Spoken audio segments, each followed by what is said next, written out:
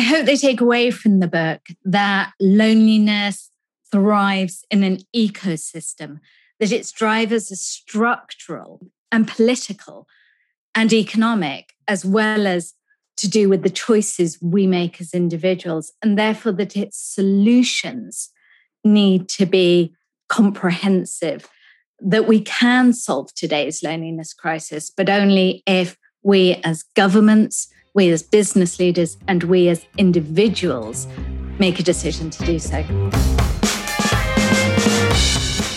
Hello, this is Books Driving Change with me, Matthew Bishop. Today I'm talking with Norina Hertz, British economist and author of the book The Lonely Century: How to Restore Human Connection in a World That's Pulling Apart. It's a terrific book, a great read. I learned a lot, everything from interesting thoughts about the gig economy and the challenges of that, Britain's appointment of a loneliness minister, through to things like sex with robots and even ceramic dildo making classes, which is, I have to confess, a new one to me. But it's a very positive book about a very tough situation that the world is in, a century that, according to Norina, is defined by loneliness and how we respond to that with what she calls a new loneliness economy. Norina, given our audience of people who are trying to build back better, feel some kind of call to public service, whether they're in business or in government or in the civil society, what in a sentence are they going to learn from reading your book? I hope they take away from the book that loneliness thrives in an ecosystem, that its drivers are structural and political and economic, as well as to do with the choices we make as individuals, and therefore that its solutions need to be comprehensive, that we can solve today's loneliness crisis, but only if we as governments, we as business leaders, and we as individuals make a decision to do so. Great. Now, why, again, in a nutshell, why do you feel this century more than any other is the lonely century? Well, we see it empirically in the data. So we know that really since the 1980s, we've seen a steady rise in loneliness levels. So even before the pandemic struck, 1 in 5 millennials said that they didn't have a single friend at all, which is quite a stark figure. 40% of office workers said that they were lonely at work. 1 in 10 Americans said that they felt lonely always or often. So even before the pandemic struck, we knew that loneliness was a problem, and one that was empirically worse than in the preceding decades, which of course begs the question, why? What's different? What's been going on? And there are a number of reasons why this is so, from the way we've increasingly designed our cities, more for cars really than for people, to the fact that ever since 2008, the financial crisis, we've seen a steady defunding of what we might think of as the infrastructure of community, of public libraries, public parks, of youth clubs, of daycare centres, of elderly care centres. People need physical spaces to come together, but these have been really depleted in recent years. But also factors like what we might think of as an increasingly individualistic mindset that we see has really taken hold over the past few decades. We're living in a world in which people have increasingly come to see themselves as hustlers rather than helpers, as takers rather than givers, as competitors rather than collaborators. And of course, that always was going to beget a more lonely world. So those are just some of the reasons why this today is the loneliest century we've seen. So it's very interesting also that you talk a lot about the digital economy and how that plays into all of those trends that you've just mentioned. And, I think obviously the pandemic has seen a step change in the digitization of our lives. Some people would say it's probably accelerated the digital revolution by 10, 20 years. We just capitulated on a whole bunch of things that we used to feel we could do offline and let online take over. And I wonder for you, like, are you now expecting to see the problems that you've written about be significantly worse now and more challenging as we come out of the pandemic? Or do you think that the pandemic has reminded us of what really matters, the human connection and so forth, and therefore maybe, we shouldn't be so worried coming out of the pandemic? I think we're seeing two contradictory trends emerging at the same time right now, and it's hard to know definitively which will prevail. The first speaks to our innate need for togetherness, the fact that we are hardwired to want to be with other people, that we are creatures of togetherness, and that actually, especially after the past year, we want to be together more than before. And we're seeing this playing out in terms of people rushing back to cinemas and theatres where they're open, to bars and cafes, to music festivals and nightclubs. So we are seeing people speaking to that hardwired desire to be with others. And we are seeing this playing out, as we might have expected, after a period of social deprivation, in the same way that after a period of fasting, we become more hungry. In many ways, we're craving togetherness more. So, but at the same time, what we're seeing has been this massive acceleration towards what I call a contactless way of living. So this is something which obviously had begun before the pandemic. People buying their groceries online, or ordering their food on Grubhub, or doing yoga with Adrienne. This all existed before the pandemic, but during the pandemic, as you rightly said, this has massively accelerated. And the big question is, are people going to trade off, not necessarily consciously, community and connection for the convenience of not having to leave your sofa and being able to consume or experience things, or even do your exercise class? Will we trade? Will the appeal and the allure of what the tech community calls frictionless living prove to be so great that in the process we choose not to rub up against each other, losing not only a sense of connectedness with others, and not only inevitably making ourselves feel lonelier, but also in the process in danger of losing the skills that in many ways underpin inclusive democracy.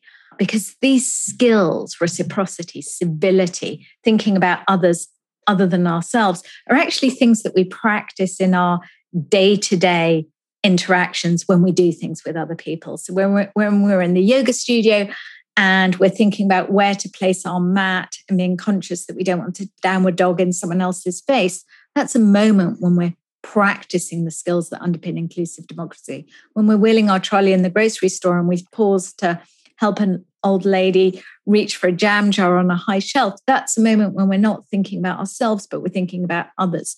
So, my concern is that if we choose contactless over contact, not only do we risk feeling lonelier as individuals, but that as a society, we become less good at connecting, or at least connecting with people who are not only like us.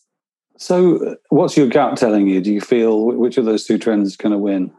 To some degree, these two very contradictory forces will coexist for some time. And it's not going to be one or the other.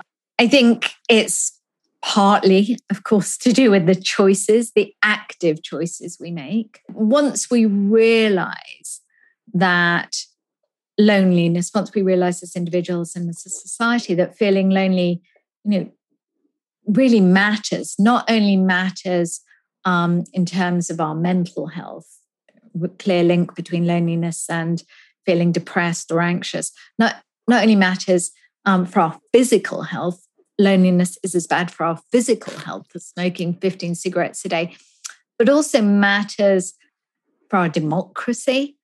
As my book makes clear, loneliness and the rise of right-wing populism are interlinked and affects our economy too, with a clear link between loneliness and lost productivity of workforces, but also costing states billions of dollars in healthcare costs. When one realizes what's exactly at stake here, then hopefully we actively choose contact. But I think we will need to make that active choice, because the allure of contactless is strong.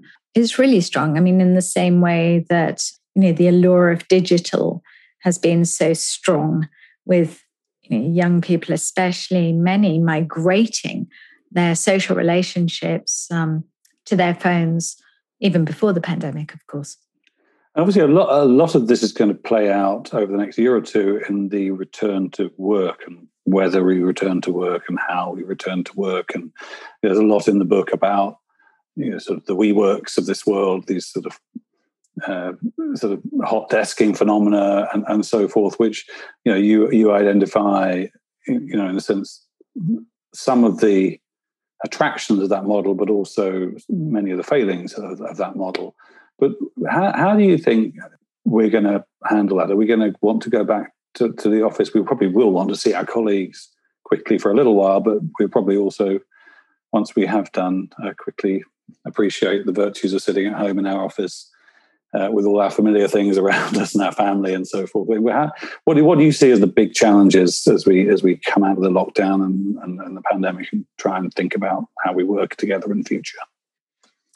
I think it's really important to recognize that different people have different experiences of working at home. And, for people who've got nice houses and, nice home offices and a family who they want to be around, this can be, a very rewarding, nice experience and sparing a commute. But for some people, working from home, isn't this idyll, and they're working from a kind of tiny table in their bedroom and with roommates who they don't necessarily want to be around. So I think it's recognizing that when we're talking about do people want to go back to work, we should be asking this question much more granularly, I think. Who certain groups, age groups, socioeconomic groups are likely to want to go back to work faster, more. We're seeing already splits along gender lines, with men and young men in particular wanting to go back to work more than other groups. So I think that's something to think about. I think the challenge... These are all the friendless millennials, are they, basically, that are out there? Well, I mean, they are friendless as a generation, shockingly friendless. I mean, really concerningly friendless and lonely. And I think from employers' perspectives, it's about recognizing actually loneliness is bad for business. Lonely workers are less motivated, less productive, less efficient, more likely to quit a company than a worker who isn't. People who have a good friend at the workplace are likely to be 7 times more engaged with their job than people who don't.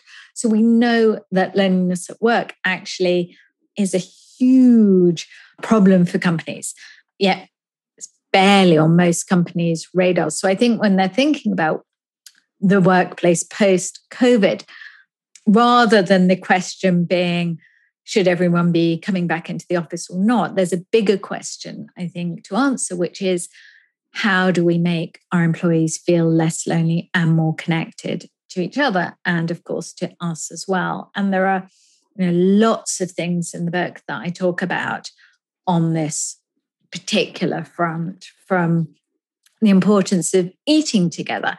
There was fascinating research done in Chicago with firefighters, whereby the researchers found that companies of firefighters who ate together not only felt significantly more bonded to each other, but actually performed twice as well as companies of firefighters who didn't eat together. Giving your employees more voice clearly must be part of the solution if the aim is to make your employees feel more connected to you as the employer, because loneliness is also, of course, about feeling invisible, unheard, and unseen. So if you don't want your employees to feel lonely, that's something to address as a company. So as you're redesigning your workplace post-COVID, are you giving your employees enough voice in this process? One of the best co-working spaces that I saw, co-working and co-living spaces that I saw in my research, was one which had much, very demonstrably, significantly higher levels of members feeling connected and not connected to each other and not lonely. When I asked them what they thought was key to their success, they said something that really stuck with me. They said, whereas the other co-working spaces and co-living spaces, they'll lay on all these activities for their members to do, and the ceramic dildo making classes, etc. He said, thinking that if we build it, they will come.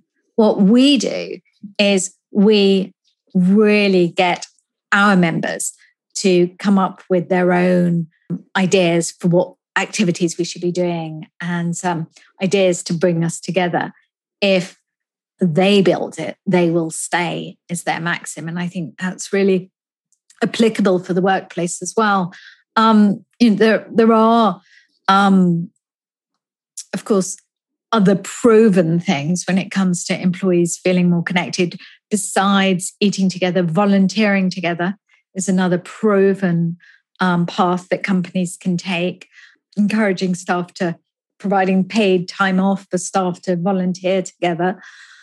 There's also, if reconnecting the workforce and mitigating loneliness is something you want to take seriously as a business leader, there's also a cultural shift I think that's needed, because if you think about the past few decades, we've really, within the workplace, hypervalorized qualities like competitiveness and determination at the expense of qualities like caring for each other and helpfulness and compassion, which have, at best been overlooked and at worst actually been penalized in some companies.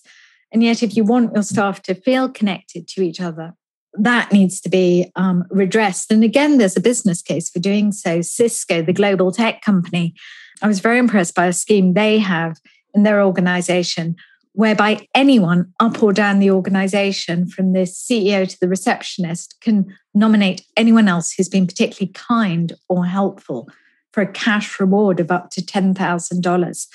I don't think it's a coincidence that by explicitly valuing kindness and care for each other, Cisco's turnover is half the industry average. And it was voted this year, again, for the fourth year running, the best company in the world to work for by its employees. So recognizing that loneliness is a business problem and that addressing it helps the bottom line, I think, is key. And then, recognizing that there's actually a lot you can do as a leader to help your staff feel connected. Now, you've already alluded to the connection between loneliness and the rise of right-wing populism.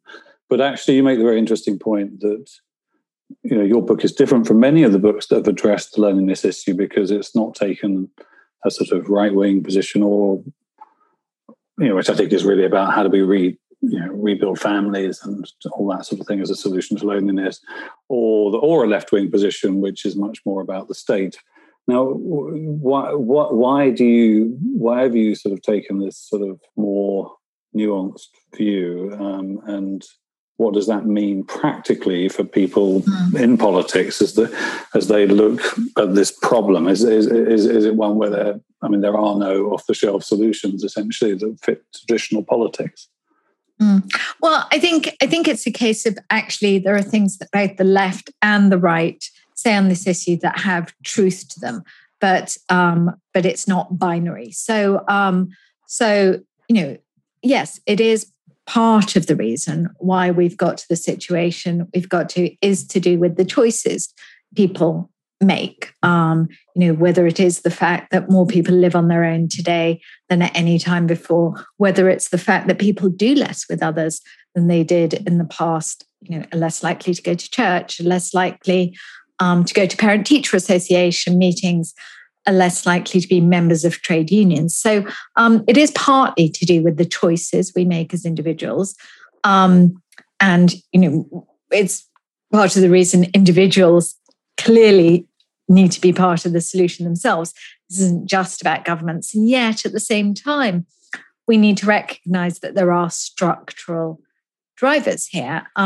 Whether we're talking about the defunding of the infrastructure of community that I alluded to earlier, the defunding of public libraries, of public parks, etc., that we've really seen since 2008 happen at breakneck speed, or whether it's the fact that social media companies, for example, have been under-regulated, despite the fact that we know that they play a very significant part in accelerating and amplifying discord and directly in making people feel lonely and disconnected from each other.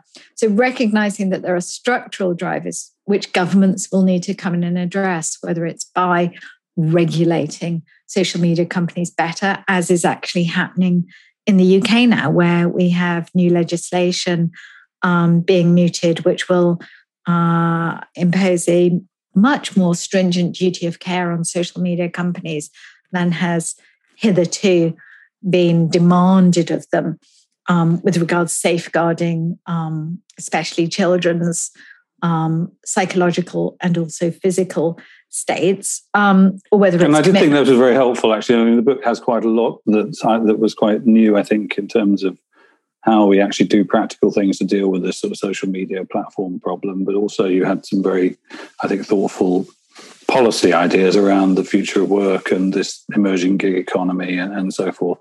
But you mentioned, I think, two particular political interventions with an explicit loneliness angle. One was the British experiment with the Minister of Loneliness, and the other was the role model of Jacinda Ardern in New Zealand. I mean, maybe talk briefly about what lessons we can learn from those things for our audience of people who, are wanting to help build back better and to get engaged in public service. Sure. So the United Kingdom has, for the past couple of years, had an actual Minister of Loneliness. So this is a government minister who, within her portfolio, is responsible for loneliness. Is that the way that other governments should go? I would caution against this as being seen as a solution if the British experience is anything to go by, partly because unless you're really giving this remit to a minister who has clout and voice and putting significant funds into addressing loneliness, this is never going to be more of a band-aid, and to a considerable degree that's what's going on in the United Kingdom. But also there is a danger that by putting loneliness in a distinct bucket or silo, we're not, again, addressing the many structural drivers, whether we're talking about social media companies or the diminishment of our main streets or the infrastructure of community or a whole host of other things, or the ensuring that workers can freely associate, thinking about the links between loneliness and rising rates of unemployment in the face of growing levels of automation, et cetera, et cetera. These are all things that cross different political ministries. And so having loneliness, as a essentially junior ministerial post in a little side room, to me, isn't going to cut it. I think more inspiring, perhaps, is what Jacinda Ardern is attempting to do in New Zealand, whereby she announced last year, that New Zealand would no longer only be looking at gross domestic product, the traditional measure by which governments determine budgetary decisions and policy making. So won't only look at progress and anticipated progress on GDP as a reason to initiate policies and programs, but also look at well-being metrics much more broadly, including how lonely her citizens feel, including how trusting her citizens are of each other and how trusting they are of government. And I think, this is obviously a conversation that's been this isn't a new conversation, the idea that we could and should be looking beyond GDP.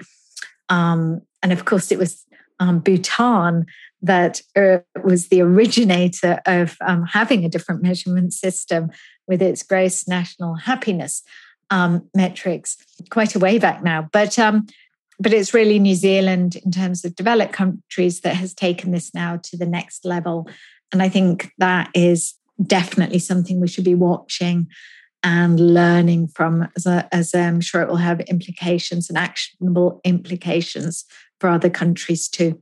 So we're almost out of time. I've got two more questions. One, I think we probably can't have this conversation about the book without addressing the robots question, and particularly the sort of sex with robots. But generally, to what extent is artificial intelligence, robots, and so forth going to be tech's way of coming up with a solution to the loneliness crisis? Because I found the chapter about this in the book. You were more optimistic in a way that robots are going to become part of our lives and will provide genuine comfort and a sense of companionship that I really expected. And you actually talk about this whole notion of a loneliness economy, which is going to sort of grow quite fast in response to the challenges and needs of lonely people.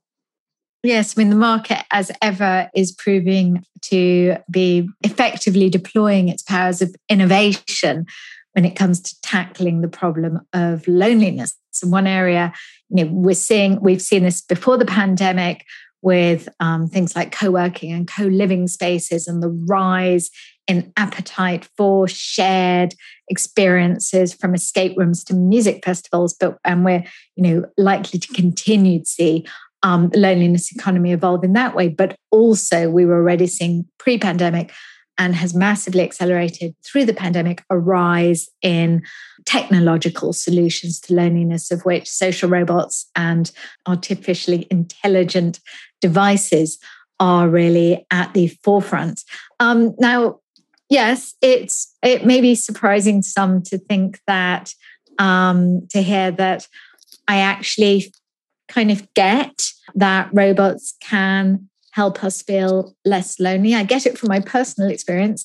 I see how attached I've become to my Alexa device at home, and this little device that sits in my kitchen, and who I actually feel, I do feel connected to. And if I'm at home, on my own writing all day, it is nice to sometimes just ask her a question to hear her voice, so I can see it from my own personal experience. But looking at the literature and looking at data, and also kind of interviewing many people, I've seen it play out in the real world, most notably in the space of elderly care, where social robots are being deployed to a greater extent than elsewhere so far.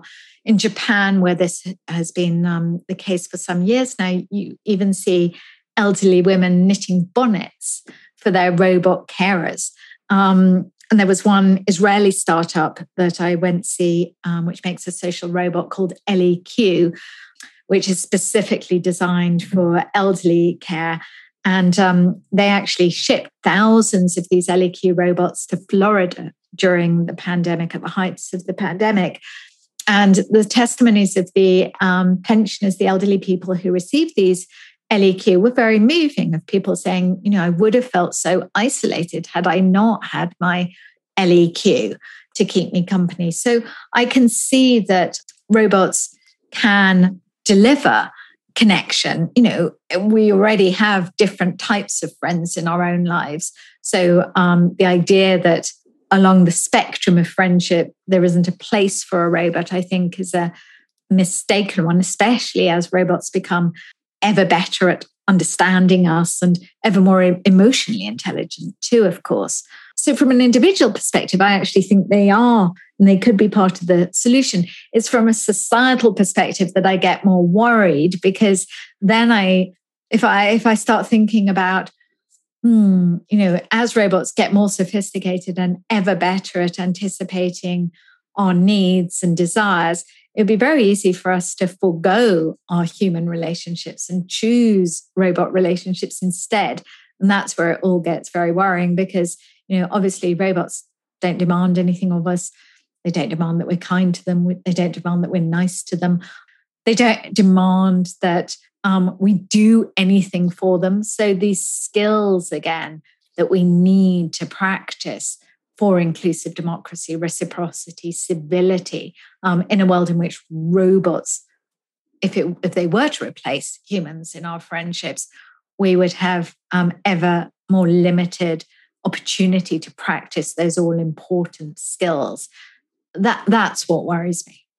So last question. The audience for this podcast is people who feel some kind of calling to, particularly during this pandemic, to building back better. And I think we probably all agree that restoring human connection is a key part of that building back better. I mean, what advice, is there one piece of advice you would give to people wanting to lead that effort as to how they can really effectively address this loneliness challenge?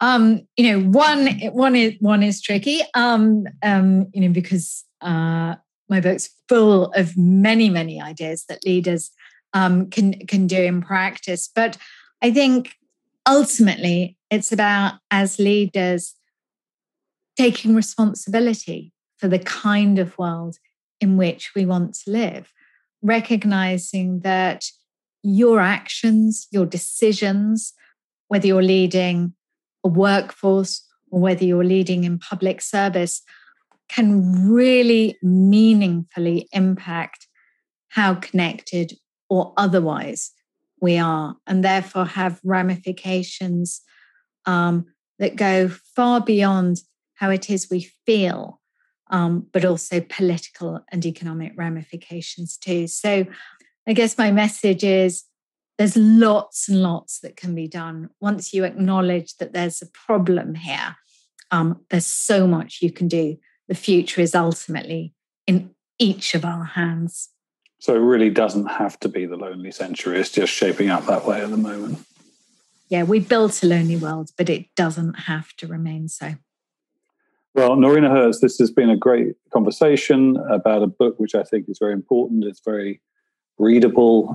I enjoyed it enormously, but I also learned a lot. And I think there's a lot of great practical ideas for anyone involved in public service or leadership in any aspect of society to take away and actually implement. And let's hope you're right, that we can take this as a wake-up call, not build a lonely world, but actually help restore human connection as we build back better. Thank you very much for talking with Books Driving Change. Thank you very much for having me on.